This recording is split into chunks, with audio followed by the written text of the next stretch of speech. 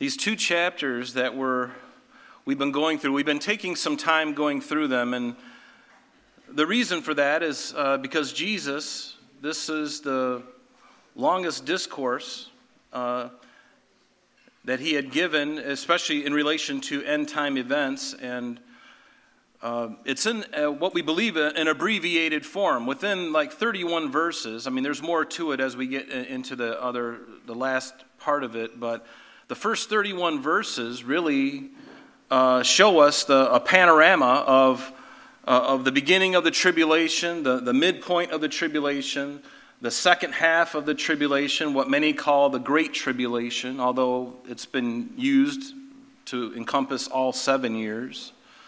And then finally culminating in the return of Jesus to the earth. And I think that's pretty important, don't you?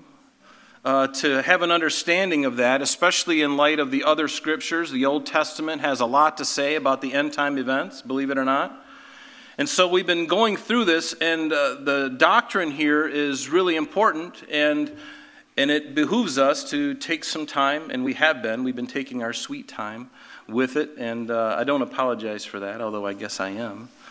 But this is such a great and wonderful passage, and it's great and wonderful because the Lord is showing us things that haven't taken place yet, and the things that we have been talking about concerning Matthew 24 is really focused on Israel in the last days. Israel and as a nation, and the church is not present in this. We've already been raptured to glory, and the Lord is showing to Peter, James, and John, and Andrew on the Mount of Olives, just east of the Temple Mount. He's there speaking with them, telling them these things.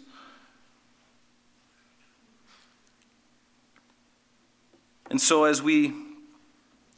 I've been showing this chart for some time, and I'll continue to do it as we go through. We're still in this mid part of the Holy Week. It's Wednesday that Jesus is giving this discourse to his disciples. And it's the 12th of Nisan, which equates to April 1st. And we know the dates of these things, when they occurred. And just the day before Jesus would have the Last Supper, the last Passover dinner, the night after this, he would have that Passover meeting with his disciples. And then that very night and early in the next morning, he would be falsely accused and ultimately crucified on Friday. And hallelujah, the third day he rose again, right? And so we're going to be continuing to look into this. Let's read Matthew's Gospel, beginning in verse 15. We looked at a good chunk of this last week, but just to recap it before we get on with it, beginning in verse 15 of Matthew 24, it says, "Therefore," Jesus says, "when you see the abomination of desolation spoken of by Daniel the prophet standing in the holy place, whoever reads, let him understand. Then let those who are in Judea flee to the mountains. Let him who is on the housetop not go down to take anything out of his house, and let him who is in the field not go back to get his clothes. But woe to those who are pregnant and to those who are nursing babies in those days, and pray that your flight may not be in winter or on the Sabbath." And if you remember, we looked at this, and verse 15 is an obvious time reference for us concerning where in Daniel's 70th week this all is taking place, that Jesus is speaking. And when he gets to verse 15, when he talks about the abomination of desolation, we're right near the center of this 3.5 or this 7-year period, what we would call Daniel's 70th week, right in the center there. And I believe it is the midpoint, and it corresponds roughly to Revelation 13, where the Antichrist is finally revealed for who he is. And he puts an image of himself in the temple. And the false prophet, who is his evil counterpart, forces all on the earth, all people, to take the mark of the beast, which is going to be a mark on their right hand or in their forehead, signifying the name, the number, or the name of the beast. And without it, you will not be able to buy or sell. And we're already seeing the foreshadowings of this in our economy now with the drive to go to a central bank digital currency. And trust me, folks, you don't have to trust me. The Bible's already told us. When that happens, you will have less control over everything, over your money. They will have the ability, and this is just the beginning. But we know that in the end, after the church is removed, the technology is going to be well in place for that kind of thing to happen. Did you know that there's been no other time in history that prophecy could have even been fulfilled? Because the technology wasn't available. But now it's commonplace, easy to do. They've been wanting to put together a currency, a digital currency, for a few years now. But we're resisting it. You rebels. We're in their way, and I'm glad to be in their way. I wish we could go back to it, even though it's not convenient. I digress, I'm sorry, but I just love to go back to paying everything in cash and just being, nobody can tell what I'm buying, It's like I can go to the store and, buy ammo for my, whatever, and I don't have to worry about my credit card being canceled. But this end time calendar, we can see we are right here, basically. We know that we are in the last part of the church age, and we know that the rapture of the church could happen at any moment. But after the rapture of the church, we know that we're not going to be going through it, but the Jews and the world are going to be going through what is called the Great Tribulation. And that man in the middle is not Jesus. He's black, and he's got a crown, and you can't see it. But, I forgot to put 666 on his crown. But he's the Antichrist. He's the guy in the center of this whole thing, demanding worship, cutting the Jews off from their offerings in the temple that hasn't been rebuilt yet. Does anybody see a temple on the Temple Mount right now? There's not a temple. There is a Dome of the Rock, an Islamic sanctuary, but there is no temple yet. So we are not in the tribulation. Just to break the news flash, we are not in the tribulation. We're getting close. Jesus talks about these things in the first verses 14 through 14, or 4 through 14. We've already looked at it the last couple of weeks. Those are like the birth pangs. And if those are the birth pangs after the church is removed, I like to call what we're going through right now the Braxton Hicks contractions. They're false signs. They're signs leading up to the time when the church is removed, and then it's going to go like a flood. Wait till you see, actually you'll never see it, thank God, we'll never see it. But when that happens, when the church is removed, the world is going to change very, very rapidly. Because you and I, folks, are the thorn in the side of everything progressive right now. Do you know that? The presence of the church and even conservative people, they are the problem with this progressive utopia that they think I think they're sniffing glue, because it's not going to happen. Or it's not going to happen for very long, because the Lord is going to bring an end to it. Hallelujah? Yeah. So remember, the church is not present during Daniel's 70th week.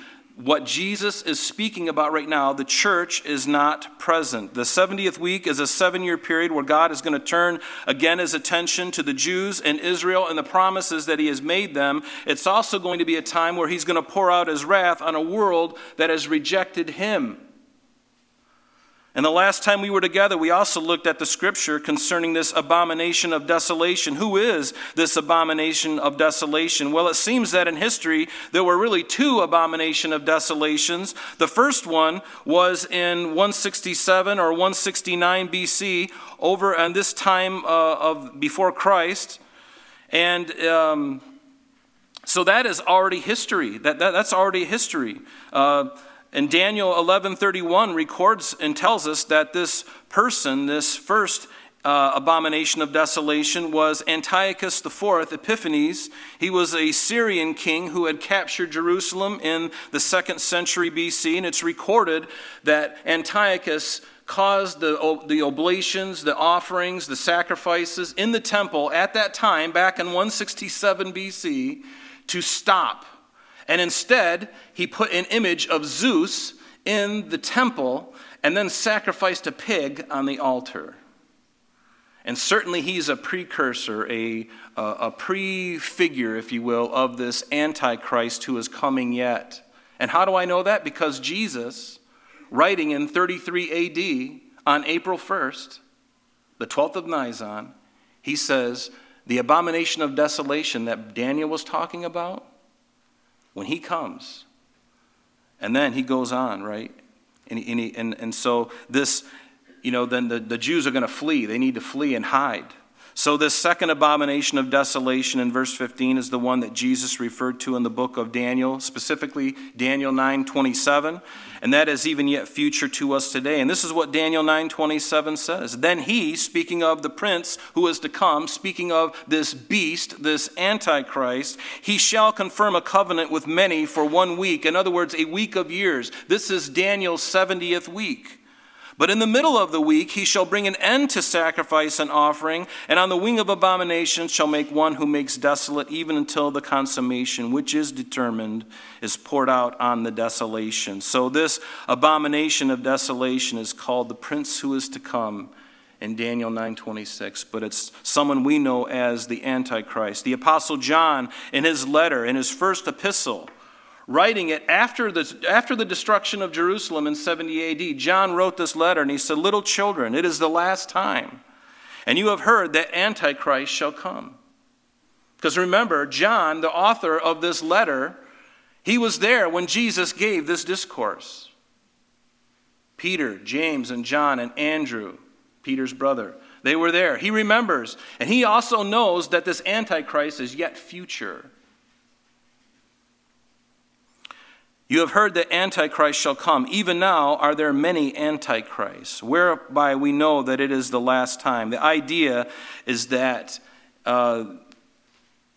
as time gets closer, there are going to be many who are going to rise up. But there's many little Antichrists, and then there's the Antichrist, this man of lawlessness, this man of sin, who midway through that 70th week, that 7-year period, is going to do exactly what Antiochus did. And he's going to take it even further. And then he's going to go after the Jews and he's going to slaughter them. It's going to make the Holocaust in Germany in the 1940s, look like child's play. He's going to slaughter and go after the Jews and the Christians. Now, we also looked at this place. As we looked at verses 16 through 20, we saw how the Jews who receive Christ during the tribulation will be provided for or sustained in Basra or in Petra in modern-day Jordan, and they will be sustained there for 3.5 years during the second half of the tribulation. And remember, we looked at Isaiah 63, the first 4 verses that talk specifically about that. And then in Revelation 12, the first 6 verses speak of this in an allegorical form. And verses 13 through 14 of Revelation 12 speaks specifically about this. So if we just took a quick overlook of Daniel's 70th week and then Matthew 24 and Revelation, we can kind of put this together in some kind of cohesive diagram. Now, I will say this, that the references that I have on this chart that speak of the Revelation verses, that there's some room for debate on where some of those chapters line up. I will certainly admit to that. But if we just look at it, verses 4 through 14 that we've already looked at talks about the first half of Daniel's 70th week. In verse 9 of this chapter, it spoke of it and called it the tribulation.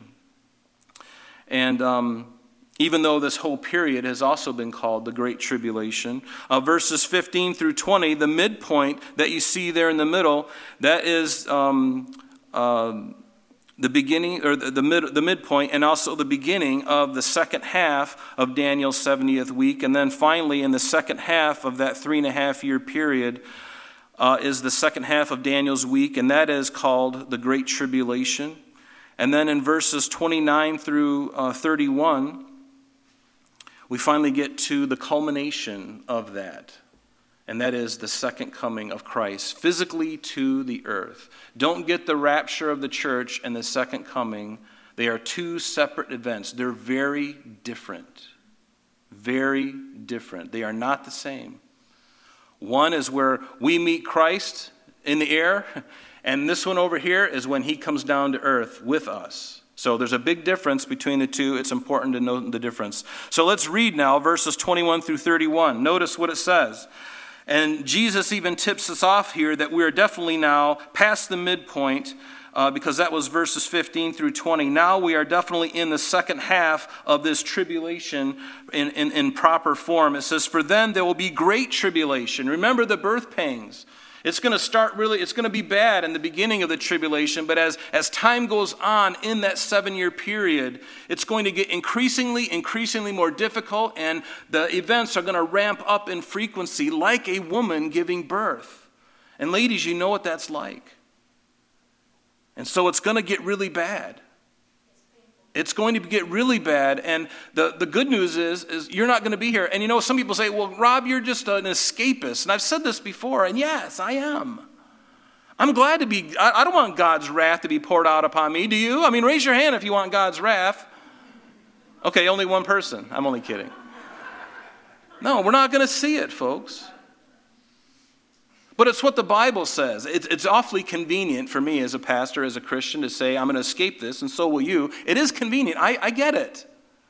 And that's okay, because God said it. I believe it, and that settles it. How about you? So he makes the rules. I don't. I'm just glad that he's not going to put me through his wrath, because he's already taken it out on his son. Why is he going to do that to his bride? Because he won't. He won't do it. So verse 21, it says, for then there'll be great tribulation, such as not been since the beginning of the world until this time, no, nor ever shall be. And unless those days were shortened, no flesh would be saved. But for the elect's sake, those days will be shortened. And then if anyone says to you, look, here is the Christ, or there, do not believe it. For false Christs and false prophets will rise and show great signs and wonders to deceive, if possible, even the elect. See, I have told you beforehand. So thankful that he put that there. Therefore, if they say to you, look, he's in the desert, do not go out. Or look, he is in the inner rooms, do not believe it. For as the lightning comes from the east to the west, so also will the coming of the Son of Man be. And here's a spooky little phrase. For wherever the carcass is, there the eagles will be gathered together. And immediately after the tribulation of those days, there's a nice time reference for us. Of those days, immediately after the tribulation of those days, the sun will be darkened, and the moon will not give its light, and stars will fall from heaven, and the powers of the heavens will be shaken. And then the sign of the Son of Man will appear in heaven, and then all the tribes of the earth will mourn, and they will see the Son of Man coming on the clouds of heaven with power and great glory. And he will send his angels with a great sound of a trumpet, and they will gather together his elect from the four winds, from one end of heaven to the other. So as we look at verse 21 here, we are definitely in the second half of this tribulation period. Notice, for then, verse 21, there will be great tribulation. You know, compare this with verse 9. In verse 9, it says there will be tribulation. And then when we get to this second half, he says it's going to be great tribulation. In other words, just like what he said, it's going to increase and increase. And so now he's really given us the understanding that this is going to get really bad. Now, in verse 21 here, we believe that Jesus is quoting from Daniel's prophecy in Daniel chapter 12, and this is what Daniel said that we believe Jesus is quoting from. It says, at that time, speaking of the end days that are yet coming upon the earth, at that time Michael shall stand up, the great prince who stands watch over the sons of your people. Who is Daniel's people? The Jews, Israel, correct. And there will be a time of trouble, such as never was since there was a nation, even to that time. And at that time, your people, Daniel, in other words, the Jews, Israel, shall be delivered. They're going to be delivered. It's not going to be a judgment for them. They are going to be delivered. The Lord is coming back to deliver them. And on all the unbelievers, there's going to be judgment for them. And at that time, your people shall be delivered, everyone who is found written in the book. Now, there are a few other places in the scripture where this phrase, great tribulation, is directly referring to this time at the end. One is in Revelation chapter 7, beginning in verse 9. And this is after the sixth seal judgment. What does it tell us? After these things I looked, and behold, a great multitude, which no one could number, of all nations, tribes, peoples, and tongues, standing before the throne and before the Lamb, clothed with white robes, with palm branches in their hands and crying out with a loud voice, saying, "Salvation belongs to our God who sits on the throne and to the Lamb." And all the angels stood around the throne, and the elders and the four living creatures. They fell on their faces before the throne, and they worshiped God, saying, "Amen. Blessing and glory and wisdom, thanksgiving and honor and power and might be to our God forever and ever. Amen." And then one of the elders answered, saying to me, "Who are these arrayed in white robes, and where did they come from?" And I said to him, John speaking here, he says, I said to him, "Sir, you know." So he said to me, "These are ones who came out of the great tribulation, and washed their robes and made them white in the blood of the Lamb." In other words, these are the tribulation saints, those who will be killed during the tribulation period, made up of Jew and Gentile. But they'll be slaughtered by the Antichrist. He's going to love the whole idea of having camps where they just line people up, and it's going to make Hitler look like an infant, what the Antichrist has in store for the Jews. His hatred for God and the people of God, meaning the Jews first, and also the Christians, those who do come to faith during the tribulation period. It's going to be very difficult. The delusion is going to be so great. Thank God that we belong to the church of Jesus Christ. Because he has a plan for us, and he's going to take us out before he pours out his wrath on a world, and then he begins to deal with his remnant again. Because God has not given up on Israel. We are all going to meet in the 1,000-year reign after his second coming. We're all those promises to Israel, to the church, all of it will come into this one nice little tied-up bow gift to the Old Testament saints and the church and the tribulation saints. They will all meet up at that point, and we will serve our Lord forever. Notice there's another wonderful verse in Deuteronomy chapter 4, verse 25. It says, "When you beget children," and again, this was given to Israel around 1406 BC. Okay, so it's about 3,500 years old now. This promise was given to Israel 3,500 years ago from this day, roughly, okay? He says, "When you beget children and grandchildren, and you have grown old in the land, and act corruptly, and make a carved image in the form of anything, and do evil in the sight of the Lord your God to provoke him to anger, I call heaven and earth to witness against you this day, that you will soon utterly perish from the land which you cross over the Jordan to possess. You will not prolong your days in it, but will be utterly destroyed. And the Lord will scatter you among the peoples, and you will be left few in number among the nations where the Lord will drive you." And that's happened, hasn't it? It happened in the Assyrian captivity, the Babylonian captivity. It happened after 70 AD, when they were dispersed after the Romans destroyed Jerusalem. They have been dispersed, and now they're coming back into their land since 1948. But notice, but from there, he says, when you, and there, in these lands that you're going to be driven, and there you will serve other gods, the work of men's hands, wood and stone, which neither see nor hear nor eat nor smell. But from there you will seek the Lord your God, and you will find him if you seek him with all your heart and with all your soul. There seems to be a condition there, doesn't it? Are you going to seek him? Meaning the Jews, are they going to seek him? They will at one point. But notice what he says in verse 30. "When you are in distress, and all these things come upon you," notice, "in the latter days." It's speaking of the days that are even yet future to us. "When you turn to the Lord your God and obey his voice, for the Lord your God is a merciful God," never forget that. "He will not forsake you, nor destroy you, nor forget the covenant of your fathers, which he swore to them." He swore it to them.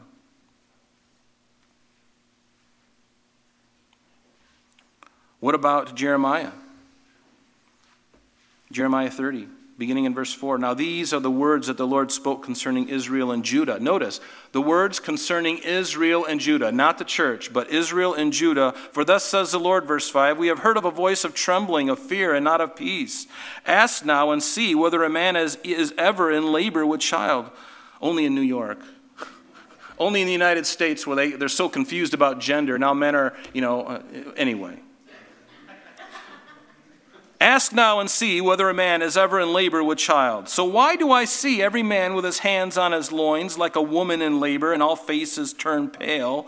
And here it is, alas, for that day is great, so that none is like it. It's speaking of the day that Jesus is talking about.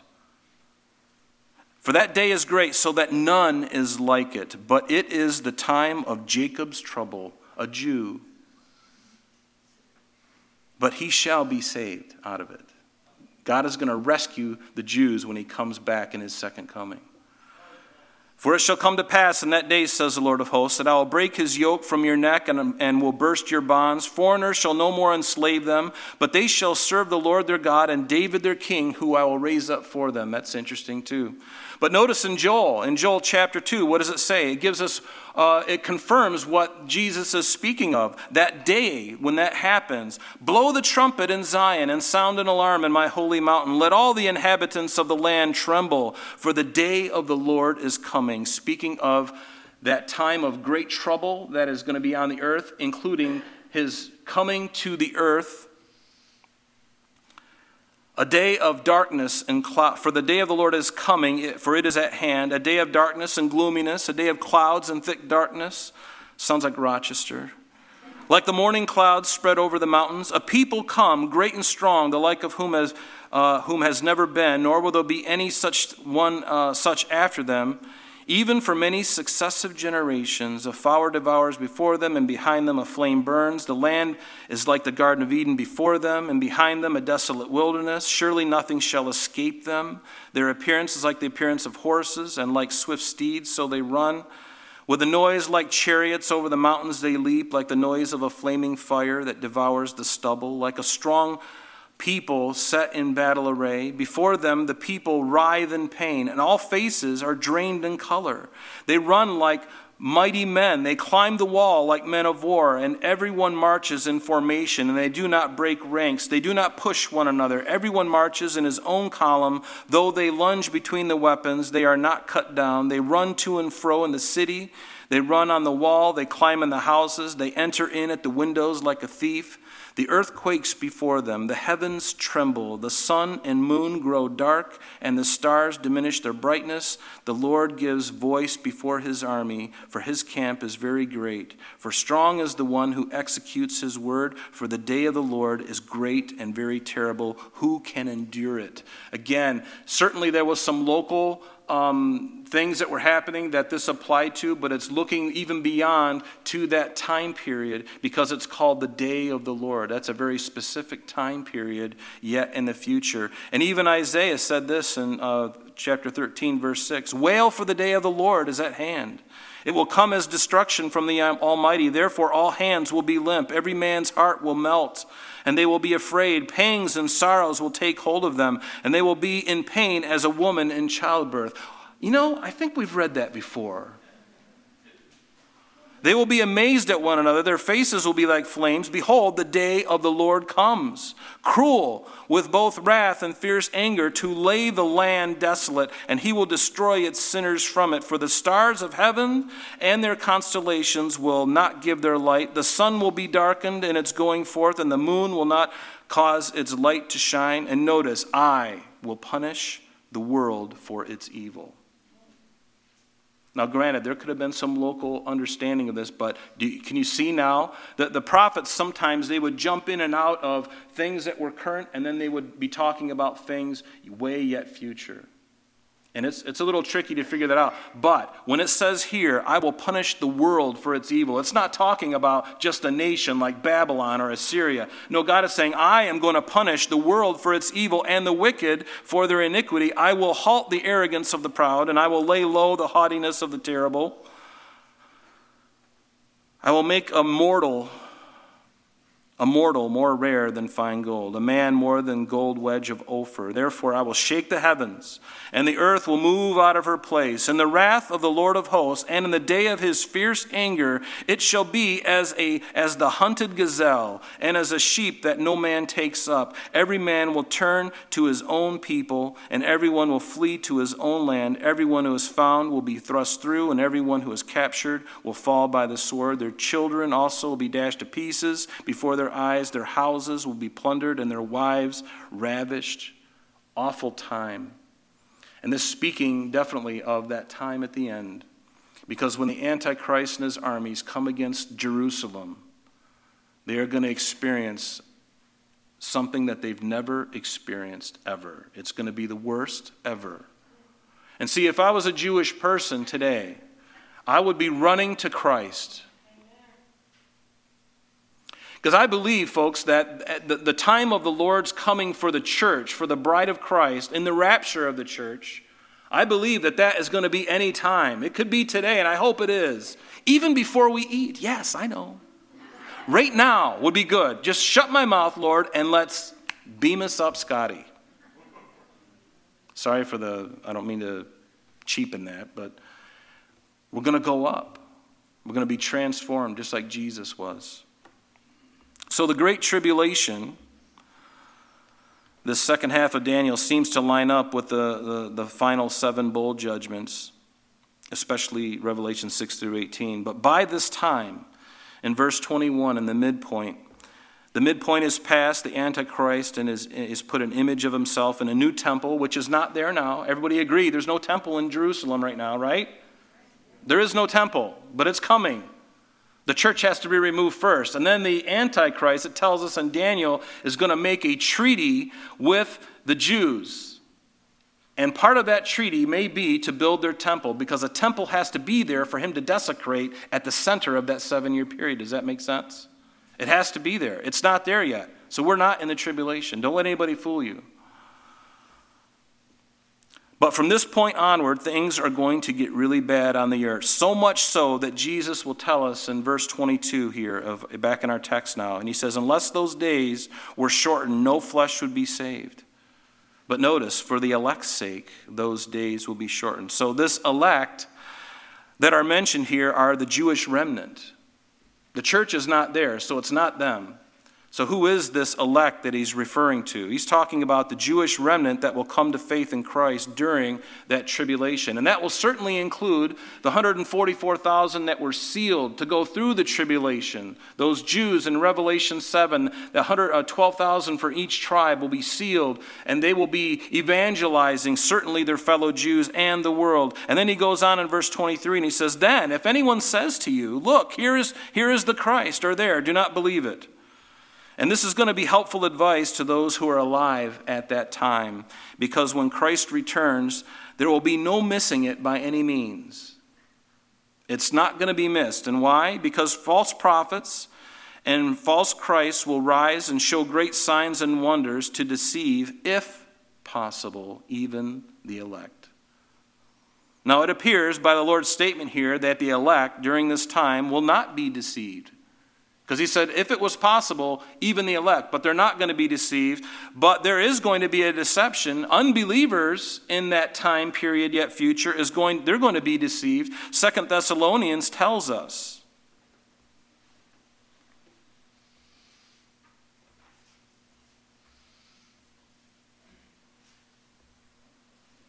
Second Thessalonians tells us in chapter 2, verse 9, notice this. The coming of the lawless one. Who is the lawless one? The Antichrist. He is coming according to the working of Satan with all power, signs, and lying wonders, and with all unrighteous deception among those who perish. And why are these unbelievers going to perish? Here's the answer. Because they did not receive the love of the truth that they might be saved. And for this reason, God will send them strong delusion that they should believe the lie, and that they may all be condemned who did not believe the truth but had pleasure in unrighteousness. So these are the unbelievers that will endure the wrath of Almighty God. And you don't want anybody that you know to go through this, yourself included. I would encourage you, yes, this has a point to it, this message, and it should, because we're talking about real things here. This is not just some allegory. This is not a child's story. As I've been studying the Word of God, as we've looked at Revelation, I'm seeing all these things line up. Are you seeing it? Seriously. We've been talking about it. And there's a lot of stuff I could go into.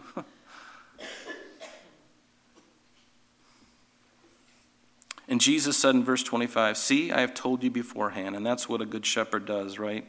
Aren't you glad that you serve the good shepherd? He tells you in advance what's going. And so there's no Jewish temple on the Temple Mount. Right now, it is politically impossible for that to happen. They tried to do that back in the 90s. I think it was in the 90s. They tried to roll a foundation stone, a cornerstone, to the Temple Mount, and it started a war. So it got abandoned. They had to stop. But they're ready. Therefore, verse 26, if they say, look, he is in the desert, do not go out. Or look, he's in the inner rooms, don't believe it. Notice, for as the lightning comes from the east and flashes to the west, so also will the coming of the Son of Man be. Now, verse 27 has confused some people about whether this is speaking of the rapture of the church or the second coming. And here is why I believe there is confusion. Because when we read 1 Thessalonians 4 and 1 Corinthians 15, they're both speaking clearly of the rapture of the church, and it's very different than what we are reading here in Matthew 24.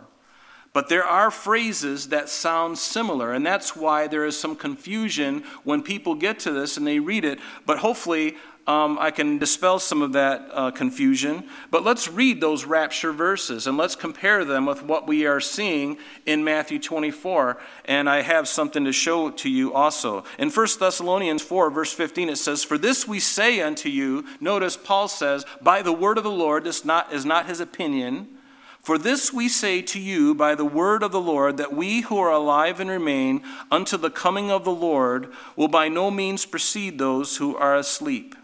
For the Lord himself will descend from heaven with a shout, with the voice of an archangel, and with the trumpet of God. This sounds very familiar with what we're reading right now, doesn't it? But there's so many huge differences. And the dead in Christ will rise first. Then we, who are alive and remain, shall be caught up, harpazo, in the Latin, raptured, together with them in the clouds to meet the Lord in the air. Do you see that? We are translated and brought up to him. He never sets foot on the earth. And thus we shall always be the Lord. And then Paul wraps it up in verse 18. He says, therefore comfort one another with these words. Yes, that is a comfort. I want to go now. Is there an app on my phone, like a rapture button? It's just a big red button. You launch the app. Out of here. I want to go. And what does it say in 1 Corinthians? Again, speaking of the rapture, very different from what is in Matthew here that we're talking about. He says, behold, I tell you a mystery. We shall not all sleep. In other words, we won't all die, but we will all be changed. In a moment, in the twinkling of an eye, at the last trumpet. Sounds very similar to the trumpet here in Matthew, but it's different. For the trumpet will sound, and the dead will be raised incorruptible. We just read that in Corinthians. For this corruptible, and we shall be changed. For this corruptible must put on incorruption, and this mortal shall put on immortality. So what we see here is a rapture-esque passage.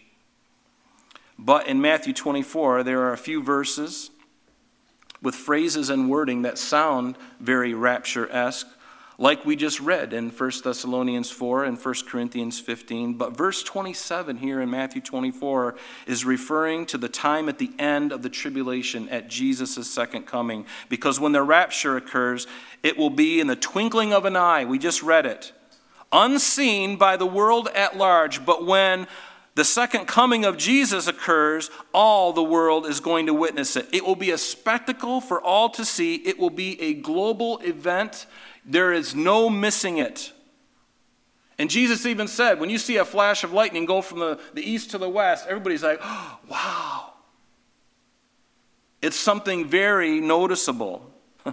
So this is going to be unmistakable, an unmistakable, unavoidable global event. And even Revelation 1 verse 7 tells us, behold, he is coming with clouds. And the word in the Greek is all or every. Hence the English. And everyone, every eye will see him, even they who pierced him. And all the tribes of the earth, not just some, all tribes of the earth will mourn because of him. So is this going to be something that everyone's going to see? Or is it just going to be like the rapture where we're going to be gone and the world's going to be like, where did these people go? We see their clothes here, perhaps. We don't see a body. And it happened. We can't deny it. I'm sure some guy from Europe, probably the Antichrist, will stand up. I know what happened to them. They were abducted by aliens. And the government of the United States will probably go, we've got some stuff in hangars in Area 51 that you guys really need to check out. That's where they went. God got them out of here so we can continue in this beautiful utopia and progressiveness. Oh, they're hoping. May God save their souls. Seriously. I make fun of it because I'm a little bitter. But at the same time, God loves these people. So we need to love them, right? But we need to warn them, because what they're thinking is ludicrous. It's ludicrous. So there are many contrasts between the rapture and the second coming of Christ, and these are just some of them. In the rapture, there's going to be a translation of all believers. In the second coming, that's not going to happen. In the rapture, the translated saints go up to heaven. In the second coming, the translated saints return to the earth. In the rapture, the earth is not judged, but in the second coming, earth is judged and righteousness established. The rapture is going to be imminent any moment and signless, whereas in the second coming, it follows definite predicted signs, including tribulation. The rapture is not in the Old Testament, but in the second coming, it's predicted often in the Old Testament.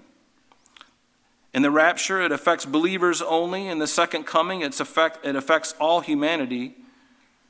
The rapture occurs before the day of wrath. For God has not appointed us to wrath, 1 Thessalonians 5, verse 9, but to obtain salvation by our Lord Jesus Christ. He hasn't appointed us, the church, to wrath. That's who Paul was referring to.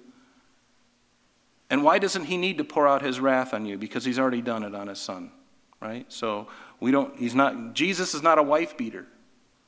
He's not going to beat her up before he takes her or somehow make her more pure and holy before he takes her to heaven. No, by the blood of Christ, we've been made pure and holy. Right? That's the only reason. Correct? Correct, Amundo? Yeah, let's go back to happy days. There are many more here. You can read them. But then he goes on, for wherever the carcass is, there the eagles will be gathered together. This is an interesting verse. What is he going to say now? Well, the word carcass in the original Greek is patoma, which means a lifeless body. It literally means a corpse. And the eagles, it's aetos. It's the same word for eagle or a carrion bird. And usually eagles don't go after dead things. They like to go after living things.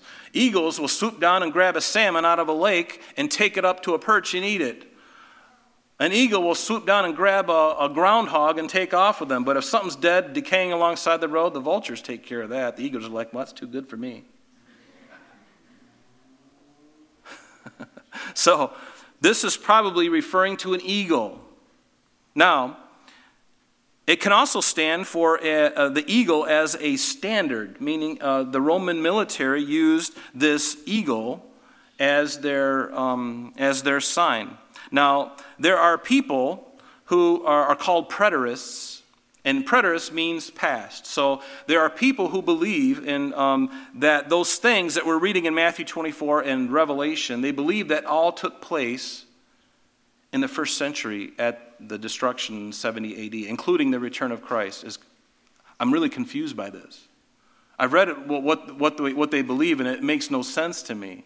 But this is not the Roman army. Yes, they used that as their ensign when they attacked, but this is not about that at all. Because in context, what are we talking about? Judgment, and then right before the second coming. That's the context. It's not about, at least this part of it is not about 70 AD. Jesus is talking about a time yet future to us. That where the carcass is, and there's people, if you know of people like Kenneth Gentry or Gary DeMar or even Hank Hanegraaff, there's a familiar term, a familiar name, they are preterists. They believe that all these things took place in the past, that there's no room for them in the future, which I think biblically is completely ludicrous. And these are smart men, so I don't understand why they go there, but that's okay. We live in America, right? You're free to think freely, right? Maybe. But this verse could mean a couple of things. Yes, when it speaks of an eagle or vulture, a bird of prey, eating carrion or dead corpses, it can only mean a few things.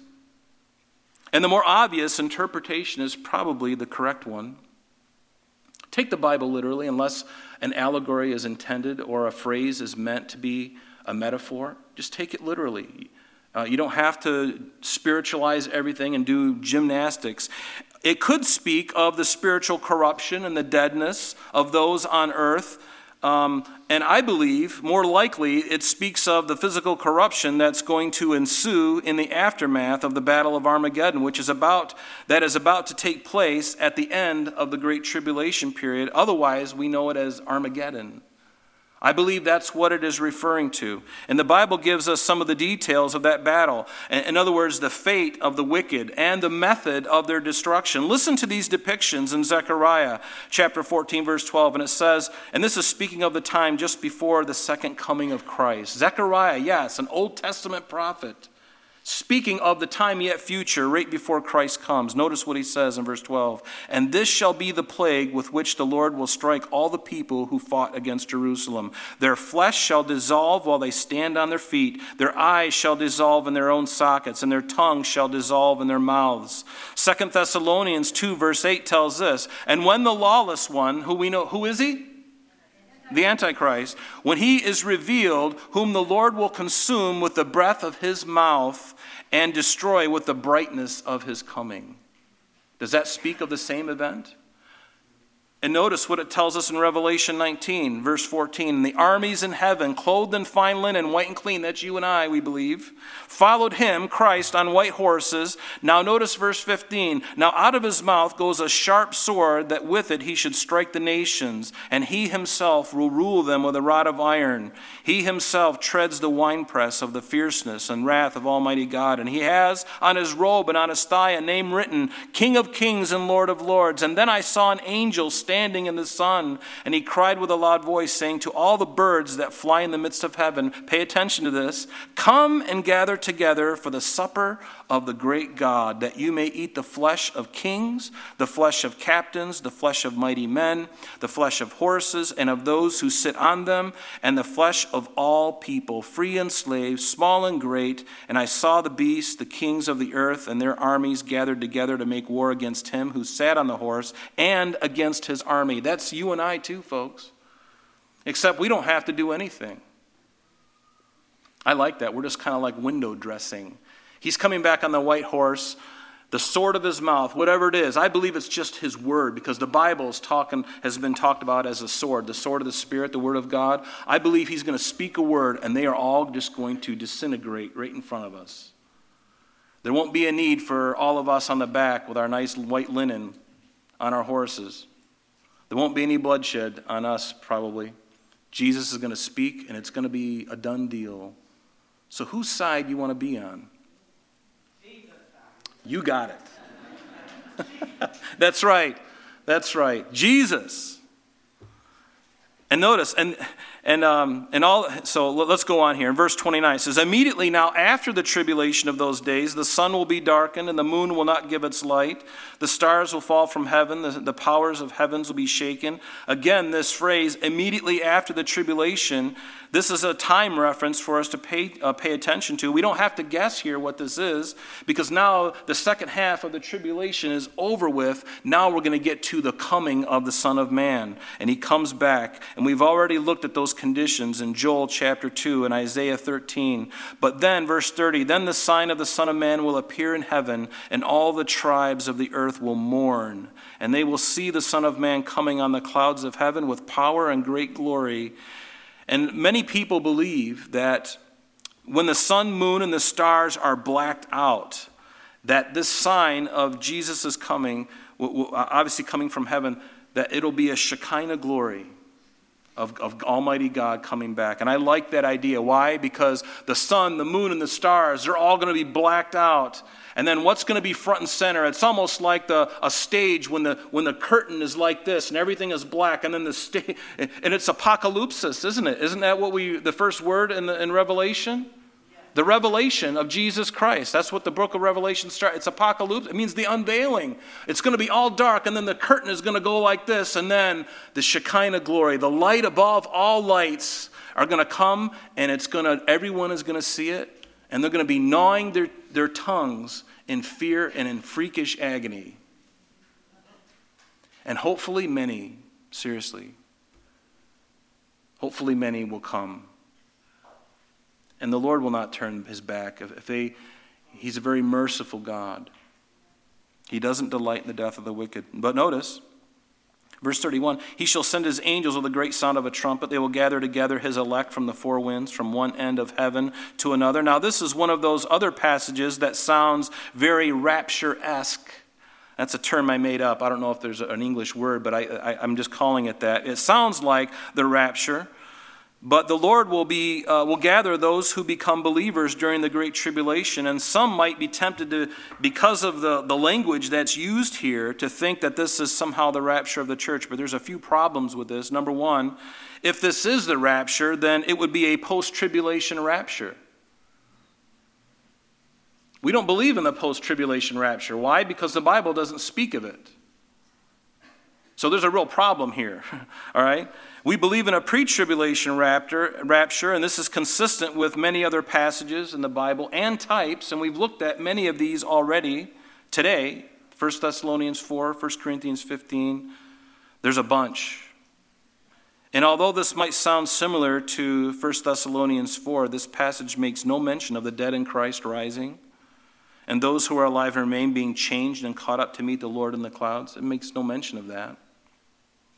So verse 30 speaks of Christ coming to the earth from heaven with his elect who are here, and gathering his elect, who are on the earth.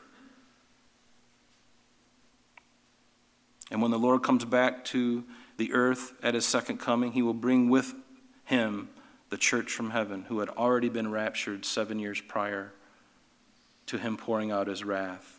Now, why do I believe that? Well, Zechariah tells us. Zechariah says in verse 1 of chapter 14, behold, the day of the Lord is coming, and your spoil will be divided in your midst. For I will gather all nations to battle against Jerusalem. This is speaking of Armageddon. The city shall be taken, the houses rifled, the women ravished. Half of the city will go into captivity, but the remnant of the people will not be cut off from the city. Then the Lord will go forth and fight against those nations as he fought in the day of battle. He's first going to come rescue his remnant in Petra. The Bible tells us that. And then he's going to march up to Jerusalem, and his feet will stand on the Mount of Olives, and it'll cleave in two. And water, living water, will run. And in that day, his feet will stand on the Mount of Olives, which faces Jerusalem on the east, and the Mount of Olives shall be split in two from east to west, making a large valley. Half of the mountain shall move toward the north, half toward the south. Then you shall flee through my mountain valley, for the valley shall reach to Azal. Yes, you shall flee as you fled from the earthquake in the days of Uzziah, king of Judah. And thus the Lord my God will come. Notice what Zechariah tells us, that at the end, the Lord my God will come and all the saints with him.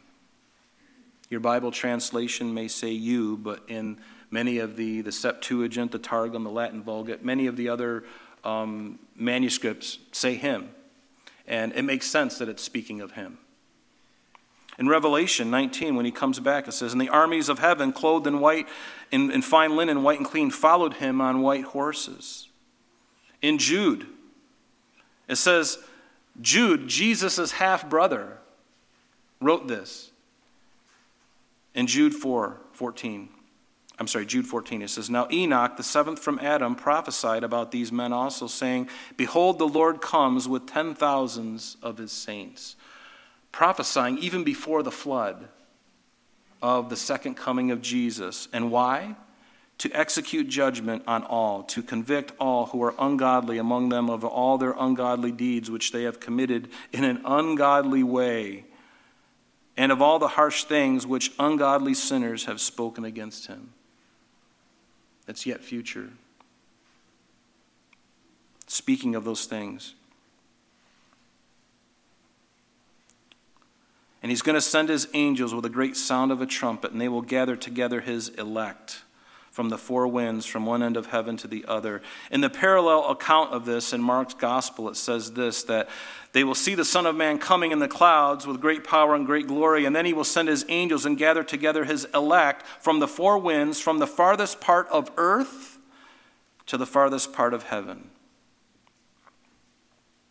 So again, verse 31 has nothing to do with the church, and it's not a reference to the rapture. But the elect are referred to here. Those are the Jews who have believed in their Messiah during the tribulation, the Lord being faithful to the promises that he made to them. And we looked at, I believe we already looked at Deuteronomy 30, but even Isaiah 12 tells us that he will set up a banner for the nations and will assemble the outcasts of Israel and gather together the dispersed of Judah from the four corners of the earth. So he's going to gather together his elect, the Jewish remnant, specifically. There will be others that will be saved, but he's going to make sure he's going to be faithful to his promise to the Jews. So again, what does all of this do for us as we live in this time? And it's important for me to bring this up because, this is some pretty heady stuff. A lot of technical stuff, and it's been my great joy to go through this. But if all it is just to fill my heart full of knowledge, because knowledge can puff up, and that doesn't make me any closer to God. But what makes me closer to God is I believe what he said, and that ought to, these things that we've been looking at, it ought to provoke us.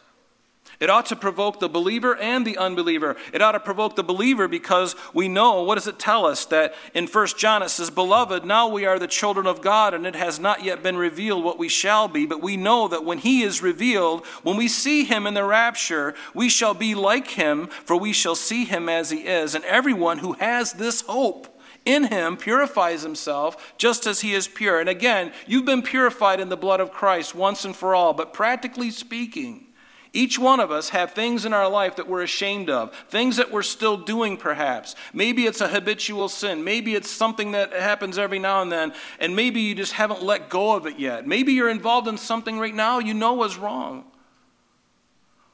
Well, based on this verse and based on the brevity of life here and the closeness that we are, if we're that close to, if we can start seeing the Braxton Hicks contractions, if you will, of that birth pangs of the tribulation, if we're already seeing these things start to assemble in some order, it ought to change my heart. And if it doesn't, you got to ask some serious questions. Am I one of his to begin with? If none of this affects me, if I could care less, then I would ask you, are you a child of God? Are you? Are you a believer in Jesus? Because if you're a believer in Jesus, the Spirit of God indwells you. And the same Spirit that has indwelt you is the same Spirit that God has. And his heart is for people. I need to warn people and tell them the truth. Are you afraid to tell the truth? And all the truth? So help you God. I do. Are you willing to tell the truth? In love. And it's not easy telling people the truth sometimes, because sometimes the truth hurts. I don't like people telling me that I'm a sinner. Now, you have to do it with tact, and you have to do it in a way that they can receive. And it requires a great deal of tact and discernment and being led by the Spirit to speak to a soul. Pray about that. Don't just go and cut them off at the legs and start spouting things and holding up a placard. God hates you. You see those guys down on Monroe Avenue or in Texas, and it's just horrendous. That's not the Spirit of God. Get off your high horse, pal, and get your heart right with God, because that's not the Lord. You're not going to win anybody to Christ by bashing them over the head. Tell the truth lovingly. And therein lies the rub, right? Tell them the truth in love. And if they know that you really love them and you care about them, and you do it in a way that they can receive, they might not like it, but they'll respect you for it. So these things that we're reading, but what about the unbeliever? As we read about these things, the unbeliever has a lot of horror yet ahead of them if they don't turn to Christ. See, it's really bad for the unbeliever, because an unbeliever doesn't believe in God right now. They don't have any sense of the Spirit of God. They don't care at all. But folks, do you see the horror that's awaiting them? And hopefully during the horror, they will turn to Christ. But if they don't, then they live a life, they live a horrible time, and then they die. And then they are resurrected and sent before the great white throne judgment, where they will spend an eternity separated from God in the lake of fire. To me, that is no way for any person.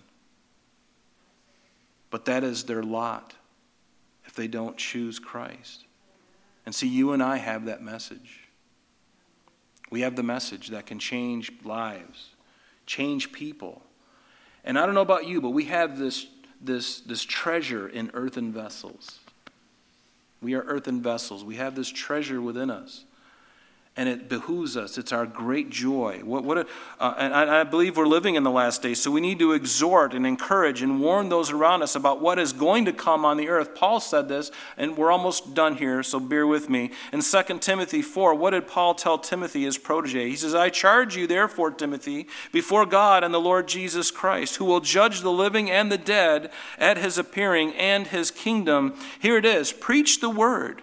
Be ready in season and out of season. Convince, rebuke, exhort with all long-suffering and teaching. For the time will come when they will not endure sound doctrine.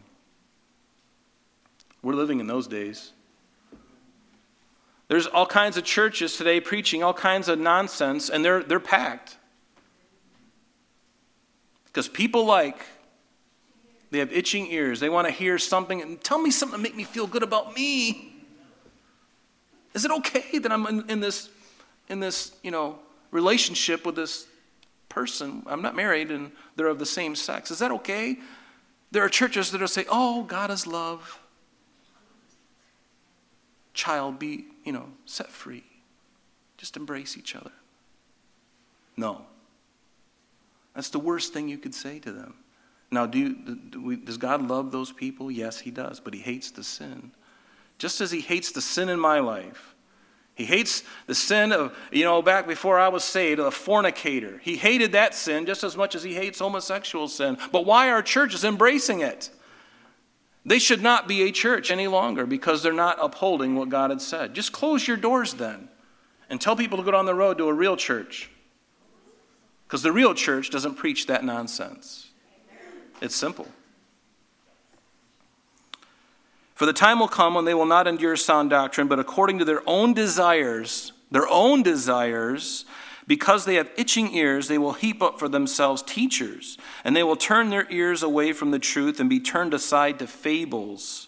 But you, Timothy, be watchful in all things. Endure afflictions, do the work of an evangelist, fulfill your ministry. So here it is, folks. We need to fulfill our ministry. And what is our ministry? Jesus gave us our ministry. Before he ascended, after his resurrection, he spoke to his disciples, and this is what he told them. Go, therefore, and make disciples of all nations, baptizing them in the name of the Father, Son, and the Holy Spirit, teaching them to observe all things that I command you. And lo, I am with you always, even to the end of the age, which we are rapidly approaching. There is our marching orders. Will you be faithful? Will I be faithful? I want to throw out the net if I can throw it, Are we willing to take that commission and say, okay, Lord, we're getting close. I see the writing on the wall, and we need to be about our Father's business. I need to be about my Father's business. You need to be about your Father's business. So if you want to be about your Father's business, stand with me and let's pray. And if you don't want to be about your Father's business, I'd probably encourage you to stand anyway because people look at you funny. Really? You don't want to be about your Lord's business? I do. Yeah, amen. I do. I do too. And I'm imperfect. And I'm full of